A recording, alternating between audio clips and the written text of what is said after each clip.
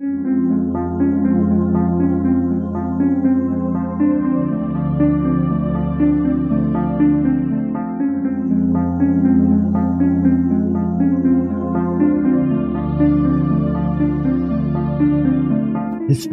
tells the story of the world and of our lives. Sometimes that history goes bump in the night.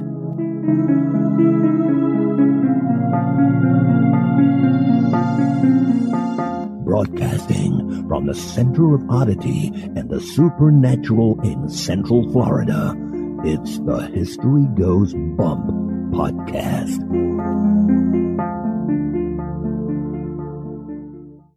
Hello, you spooktacular people. Welcome to this 499th episode of the History Goes Bump podcast, Ghost Tours for the Theater of the Mind. I am your host, Diane. And this is Kelly. Kelly, on this episode, we're going back to my old stomping grounds, and literally this was an area that I used to live in, Capitol Hill in Denver, Colorado, and we're going to be checking out the Peabody-Whitehead Mansion. Very cool. Looking forward to it. This is a location that I've probably walked past many, many times, and I definitely know I stood outside of it once when I was on a ghost tour and heard about the stories about this place. We're looking forward to sharing the history and haunts of it with you guys, but before we get into that, we want to welcome into the spooktacular crew, Heather, Amy, Benjamin, Keely, Barbara Ann, Brian, Isella, hope we said that right, and Edgar. Thank you so much for joining our Facebook group. And now, this moment in oddity.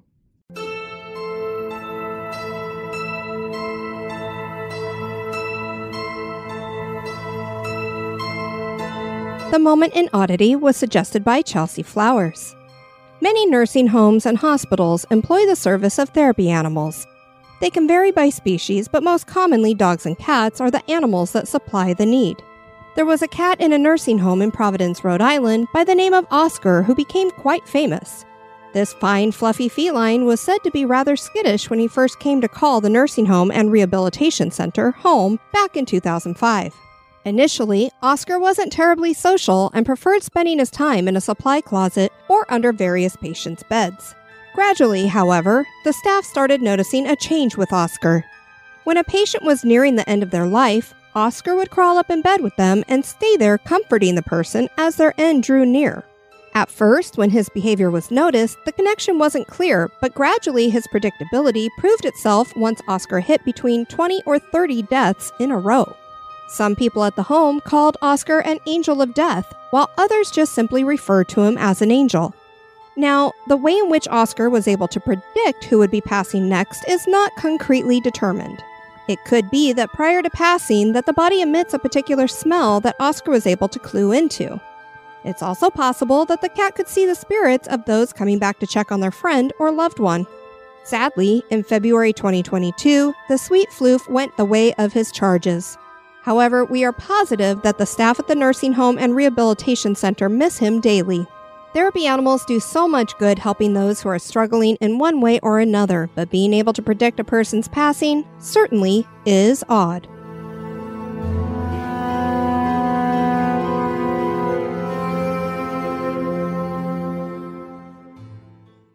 This history podcast is haunted. And now, this month in history.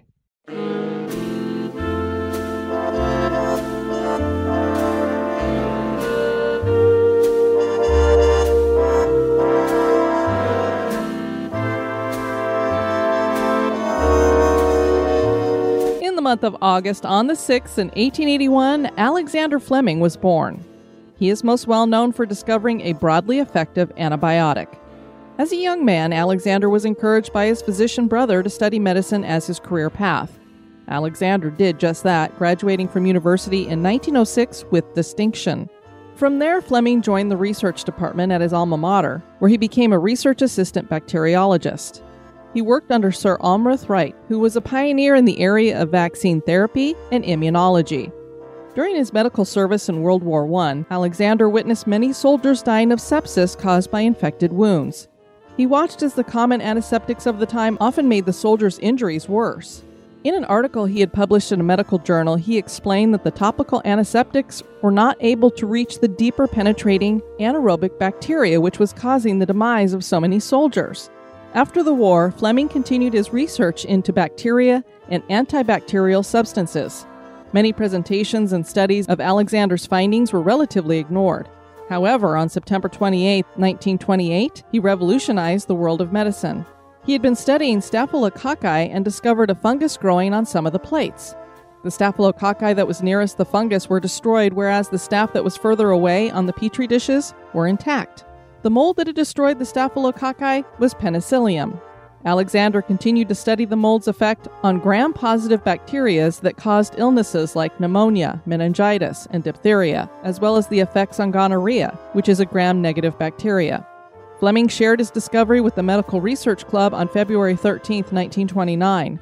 The presentation received little response. However, in 1940, two biochemists in Oxford began studying penicillin further. Through their studies and clinical trial successes, they began the development of methods for mass production and mass distribution in 1945. The discovery of penicillin and its development marked the beginning of modern antibiotics.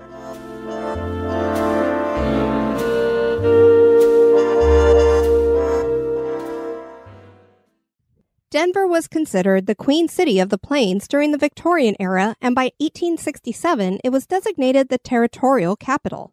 Colorado would gain statehood in 1876, and a capitol would be built on Capitol Hill starting in 1886. Capitol Hill would become a thriving neighborhood, particularly for the wealthy, and it would be here that Denver's Millionaires Row would be established. The Peabody-Whitehead Mansion was one of those homes that has survived from that opulent era. There are many ghost stories that have been told about this property through the years. Join us as we share the history and hauntings of the Peabody-Whitehead Mansion.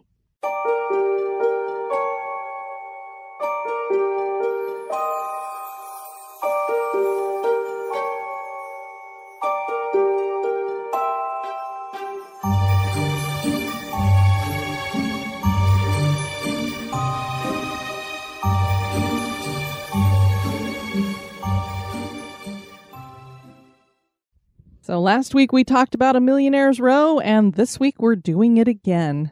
We should see how many of these we could find that still have all their Victorian homes still hanging out. Just following the trend. This area in Capitol Hill is very cool. It's got so many Victorians sitting in it still. In the Grant Humphreys Mansion, my ex had an office there for many years, and so my mom was so excited because she got to go through and check out the inside of it because she'd never seen the inside of it before. I bet she was very excited. The Colorado silver boom began in 1879 and lasted longer than the Colorado gold rush of 1859. The silver boom brought unprecedented growth to Denver. The wealthy families in the area started looking for a place to build their homes that would take them out of the pollution of lower downtown. That higher ground was Capitol Hill, and in this neighborhood was Grant Street, which was once home to the city's Millionaire's Row. Very few of the mansions built during that time still exist, as many were demolished in the early 20th century. And, as is the case with so many of these historic mansions, many were turned into apartments and office buildings. And that's the case with the Peabody-Whitehead Mansion. It eventually became home to a variety of businesses. But it started off as the home for Dr. William R. Whitehead. William Whitehead was born in 1831 in Suffolk, Virginia. He decided to pursue medicine and went to school at both the University of Virginia and the University of Pennsylvania. He went to Europe for postgraduate work in Paris and Vienna, and it was while he was in Vienna that he volunteered during the Crimean War to be a surgeon for the Russian army. The Crimean War was fought from October 1853 to February 1856 between Russia and a coalition formed by Britain, France, the Ottoman Empire, and Sardinia-Piedmont. At its base, the war was religious, with a disagreement between Christians in Palestine and Catholics in France and the Russian Orthodox Church. This was one of the first wars to incorporate technological advances like photographs, telegraphs, the railroad, and explosive shells. It was during this war that Florence Nightingale came onto the scene. The war humiliated Russia with defeat in one of the bloodiest wars of modern history. Medical treatment would change during this time, and Whitehead was decorated by Tsar Alexander II for his services. Emperor Louis Napoleon also praised him. That's one way to jump into the fray and be a doctor and get your medical experience. Go to a really bloody war. I guess so. When Dr. Whitehead got back to the States, the country was in a turmoil that would erupt into the Civil War. So now, hey, go from one bloody war to an even bloodier one. Whitehead was on the side of the Confederacy, and he served directly under General Robert E. Lee. He was the doctor to treat Stonewall Jackson's accidental injury at the Battle of Chancellorsville in 1863.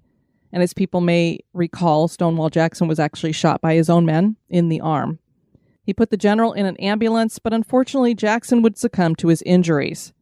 Whitehead went to New York after the war and worked as a clinical surgeon at New York University.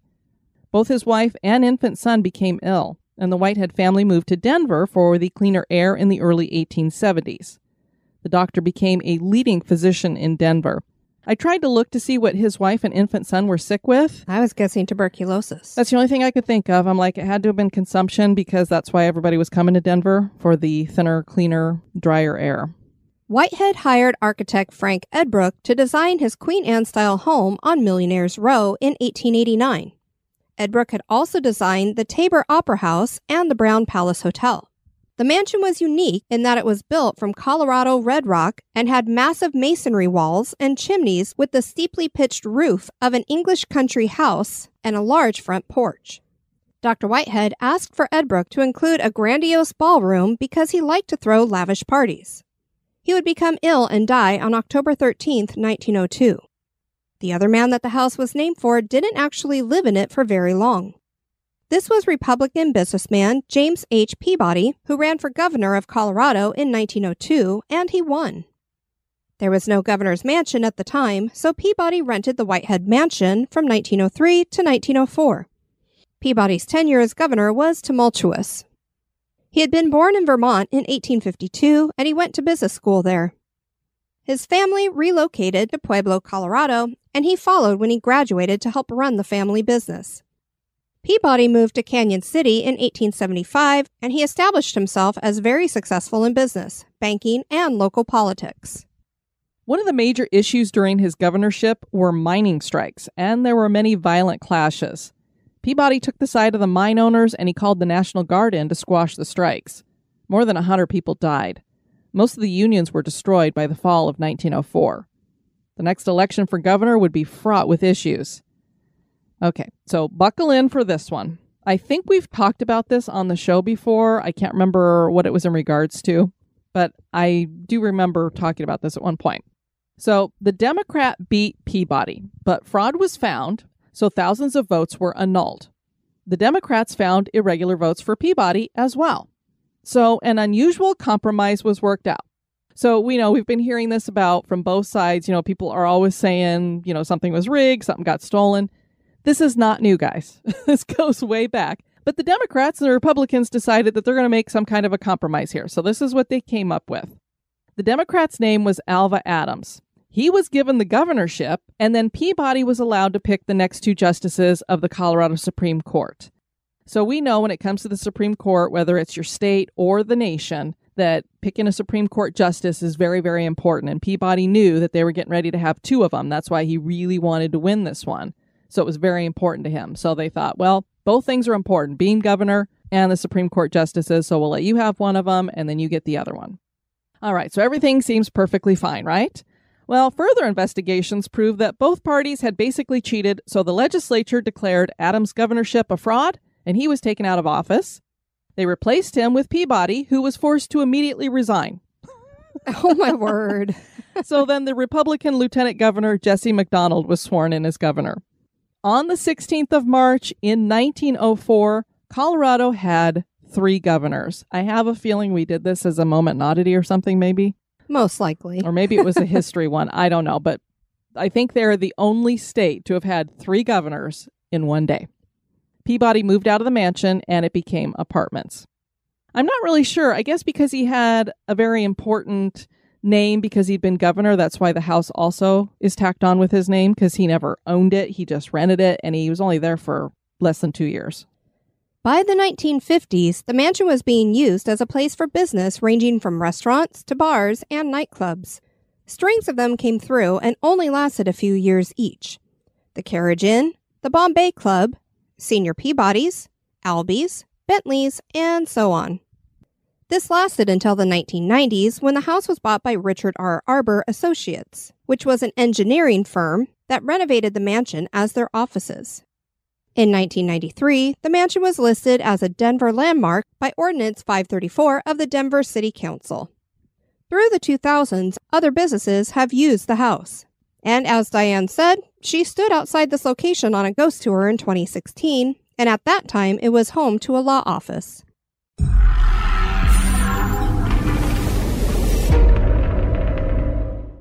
There are claims of at least a dozen ghosts in the mansion.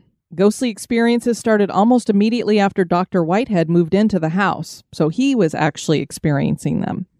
People thought that some of the soldiers who were his battlefield patients that passed had spirits that followed him. I don't know if this was really true, that he was seeing spirits of people who he had attempted to save and didn't have luck with, or if it was a form of PTSD for him and he had some guilt or something and he thought he was seeing things. Other ghosts may be from Peabody's time in the house in the form of dead Union miners seeking revenge. One business in the mansion had been MEGA 1031, Mega 1031, and they reported many haunted events during their tenure. They reported on their website, inexplicably, books have mysteriously fallen from shelves in empty rooms and paperwork has strangely rearranged itself. We've even heard an occasional faint baby's cry. However, none of us have actually spotted any cloudy spirits lurking in our offices. Maybe they were just real looking. Yeah, I mean, you're just assuming they're going to be cloudy. This was not the only business to have issues. The various restaurants all reported that trays would mysteriously tip over with dishes and glasses crashing to the floor. Guests and staff would all watch as utensils and pots and pans would fly around the kitchen and dining areas. That sounds like that scene in the Haunted Mansion. Oh, I know. You're just like looking around going, oh, there's just a few like butter knives and forks zipping around. Oh, there's a pot. Maybe Madame Leota was swinging some stuff around in there. Possibly. The next line says the servant bells by ringing a bell. Speaking of the Haunted Mansion. Madame Leota. The servant bells that had been installed when the home was built would go off on their own at random times. What's even weirder is I believe that they were no longer hooked up. They also heard baby cries coming from behind the second-story bar. One of the more bizarre stories involved a chandelier that would flicker all the time. One of the managers finally decided to call in an electrician to fix the issue. Both men were completely shocked when the electrician found that the chandelier wasn't hooked up to any electrical wiring. How does that thing keep turning itself on and off? A ghost was blamed for a bottle of beer that was poured down the shirt of a cook who had disparaged homosexuals. Don't talk bad about us. One bar that occupied the location decided to embrace the hauntings and called itself Spirits on Grant Street and opened on Halloween in 1983. That business was forced to close within a year because the activity became too much. And I believe that bottle of beer getting poured down the shirt of a cook happened during their tenure. So I think they were like, things are getting a little out of hand here. Seances were conducted in the house in the late 1970s. Psychics who have visited the location report that a woman named Eloise would greet partygoers at the top of the staircase back during the Whitehead era. She was supposed to get married in the mansion, but was stood up, so she ended up hanging herself in the house. There is no proof for this in any newspaper reports. Eloise was blamed when one evening staff were mocking the fact that she haunted the house and a table leapt up from the floor about 8 inches. So don't say, oh, sure, this place is being haunted by a woman named Eloise. Supposedly, another woman hanged herself in the basement from a pipe. She had been working as a waitress at one of the restaurants. The first floor women's bathroom, of course, is said to be haunted by a man whose cherry pipe tobacco is smelled in there. What is he doing hanging out in the women's bathroom? Pervert. And now a little break for a word about one of our sponsors.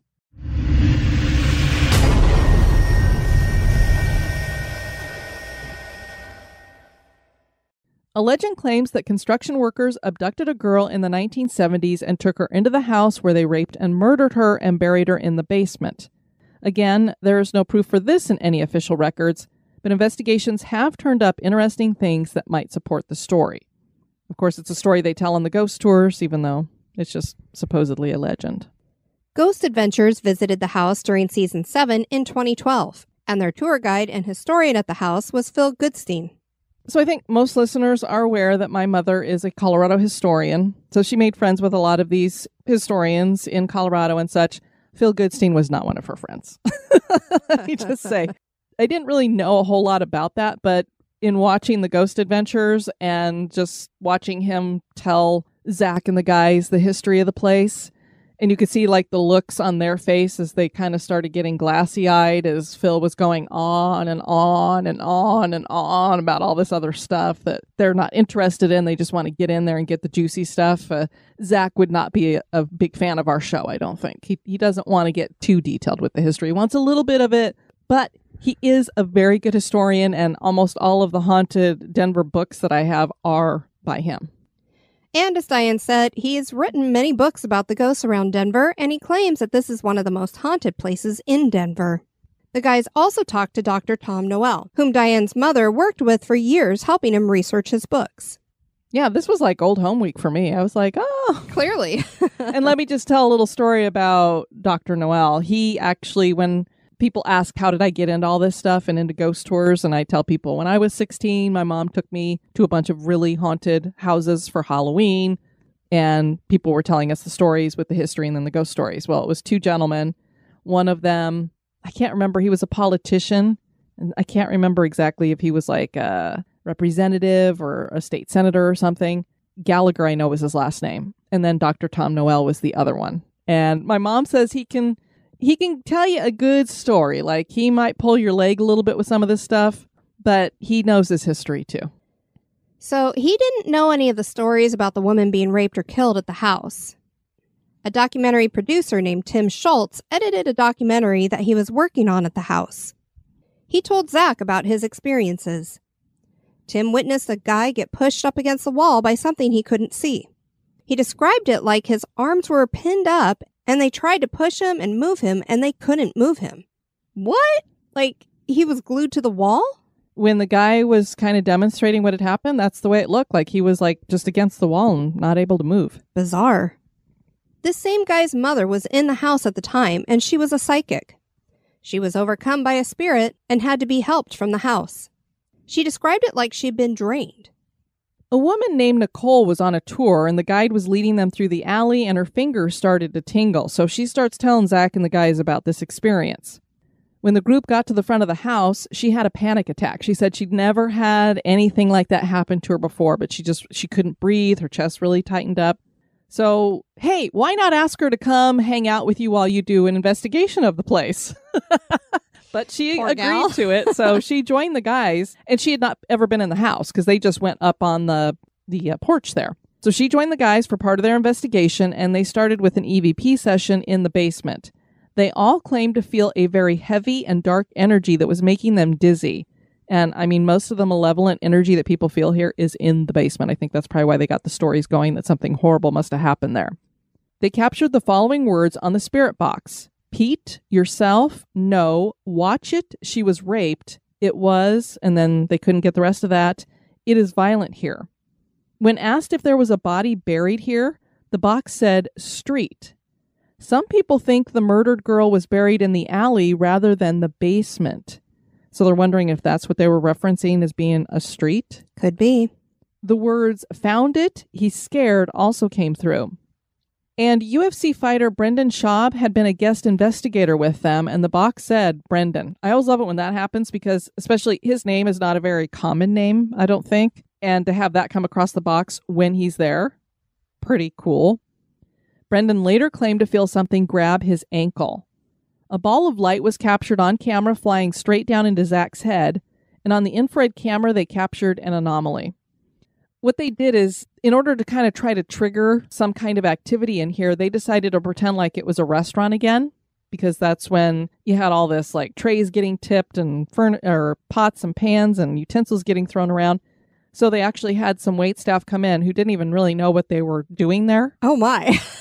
And then they had 3 different meals delivered to them. And then the waitstaff would present it to them, and they would act as if they were really at a restaurant getting served food or whatever. Nothing like really weird happened other than that ball of light that came down into Zach's head was when they were sitting at the table. And then the one girl kept commenting that her hands kept getting red.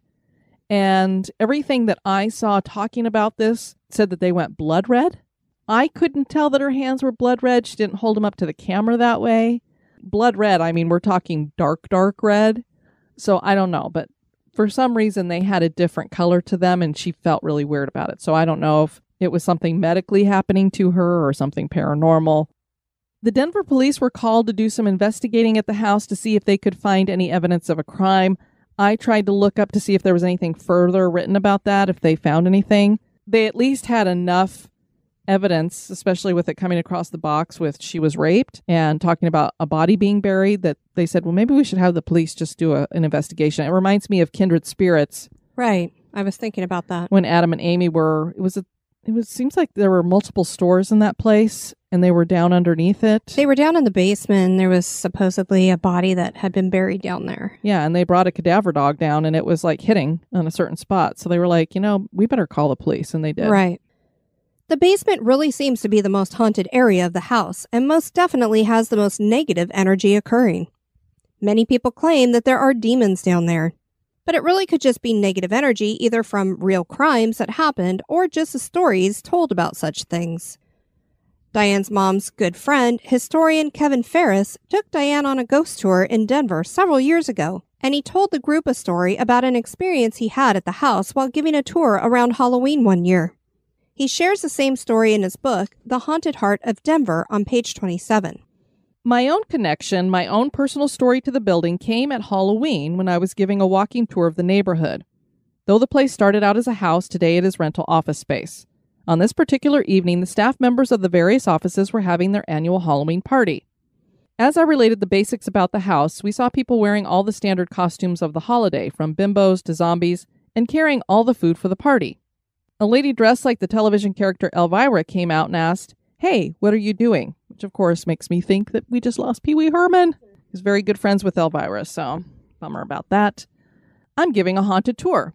"Well, come on in. I'll show you around. We have the basement decorated like a graveyard, including the guy who hanged himself." So now we've got a story about a guy who hanged himself. Kevin wrote, "Blink, blink, blink." Okay. Because, to get invited to come inside of Right. a place that you haven't been inside of, it's like hot diggity. Before we go in, however, I have to tell you what happened to me here. Now, I work up there by those second floor windows with another lady next to me. Our boss works further back in the building. My colleague and I have frequently seen a ghost toddler walking around. This little 2-year-old boy. He's so young that it's always more of a sad thing to see him than a scary thing. Anyway, we've mentioned once or twice our seeing this ghost kid, and our boss doesn't believe it at all. He thinks we're imagining things or making a joke. So one day, my colleague and I are sitting there working, and our boss comes storming out of his office with his face red, absolutely livid, and he starts to yell at us.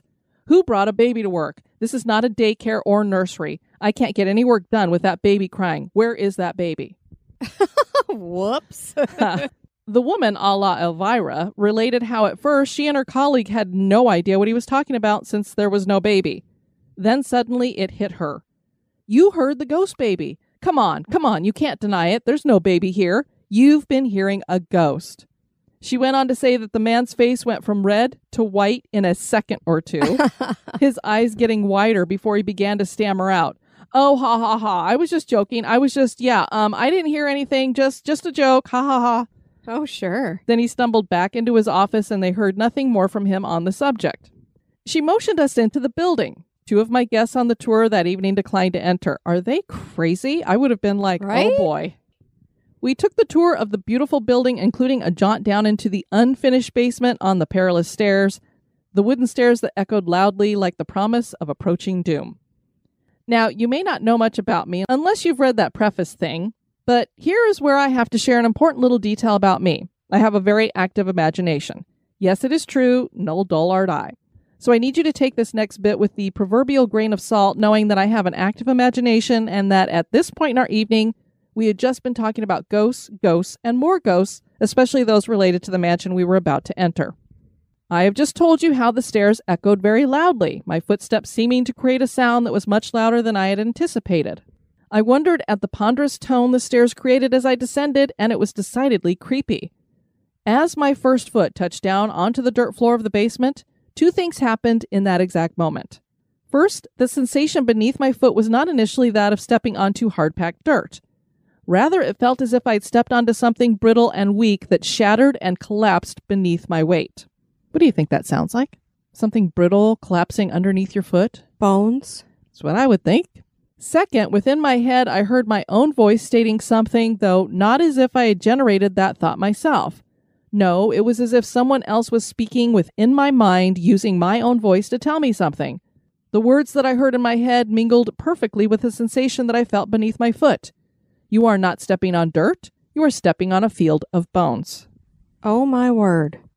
The voice within me, though my own voice, rocked me to my core, even though the sensation beneath my foot vanished in a mere instant. I was pretty shaken up, but soldiered on as bravely as I could, at least for the moment. The place was indeed decked out like a cemetery and included a mannequin hanging from a water pipe. Great. Twisting slowly back and forth. The mannequin, not the water pipe, and the effect was quite grisly. At this point, I'd had enough, thank you very much, and excused myself to go outside. A few minutes later, our unexpected but welcome jaunt into the Whitehead Peabody house came to an end with the remaining folks returning to the sidewalk so we could compare notes. A number of folks on the tour had felt things in the basement, including pockets of chilled air, and vortexes alternatively described as having extra gravity or denser air. Everyone agreed that the place had a very high creep factor, so they were ready to depart as soon as possible. Instead, I made them remain right in front of the building while I told my next story. Not very accommodating, perhaps, but it kept the mood right for our next tale. That's great. But I remember him telling us that story that he said when I stepped off that stair, it was as if the ground beneath him had just completely changed and he was stepping onto bones. And if you're talking about a field of bones, I mean, that's a lot of bones. That's not just, oh, there's one buried body in here. Right. So now I wondered, like, what happened in this area of Capitol Hill before? Had there been a cemetery here? Had there been a battle here? Right. Who knows? But I was like, wow, there's no story to go with that. So I have no idea what that was all about. Or was there some kind of serial killer that made that their dumping ground? Great. I could come up with all kinds of great stories. You've got quite the imagination as well. Yeah. The house isn't as grand as some of the other historic mansions of Capitol Hill, but it certainly does have a big reputation when it comes to ghost stories. Is the Peabody-Whitehead Mansion haunted? That is for you to decide. Denver's full of all kinds of haunts. It's very cool. We'd love to have you guys check out our website at historygoesbump.com. And if you want to send us some feedback, you can do that at historygoesbump@gmail.com. Kelly, some of our executive producers may have noticed that lately I've been hitting like the same area in the bonus cast and then for the regular episode that week, just because I happen to be in those notes researching and then I find something else and I'm like, oh, I'll do that too. So we did Denver this week. Well, the bonus cast for, I think it was Monday of last week. So this was only for the people who are at the $5 and above level. It was a place called the Bowles House, which is in Westminster, Colorado. And Shelley had written us to say, I got to Bowles House before it opened this morning, but I walked around the grounds while I listened to the podcast. I was like, how cool is that you get the bonus cast dropping? She probably looked at it and went, oh, that's right down the road. I'm just going to go do a little hop on over there and listen to it while I'm walking around the actual place. Exactly. On the show, I mentioned Kevin, who wrote this book. He also wrote another book that was about other places other than just haunts in Denver. And he had talked to a woman named Linda, who was kind of the manager there, ran tours there. And so in the bonus cast, I share a ton of experiences that she's either had or other people have told her that they've had. Linda was a good friend, one of those people who were just worth knowing. She was sarcastic, irreverent, warm, and loving. She knew the history of Westminster better than anyone and knew every ghost story in the area. This morning while I ambled around, I told her she was on a podcast. She would have loved being on HGB, and she would have loved that the hauntings are still being talked about. She died in 2018 of an abdominal aneurysm, very sudden and heartbreaking. Oh. So I was sad to hear that, but I thought, wow, that is so cool that not only did Shelley get to go walk around this location while I was talking about it, but that she could just say to her friend, you know, I'm listening to somebody talk about you on this thing right now about the house and the stories and things that you've shared. Yeah, maybe she was actually able to listen with her. Maybe she was. I just thought that was really cool. Want to thank you guys for joining us on this episode. I've been your host, Diane. And this has been Kelly. You take care now. Bye-bye. This episode is brought to you by our executive producers. Join me in the cemetery by becoming an executive producer. You can join on Patreon or PayPal. Check out the Support the Show tab on the website for more information.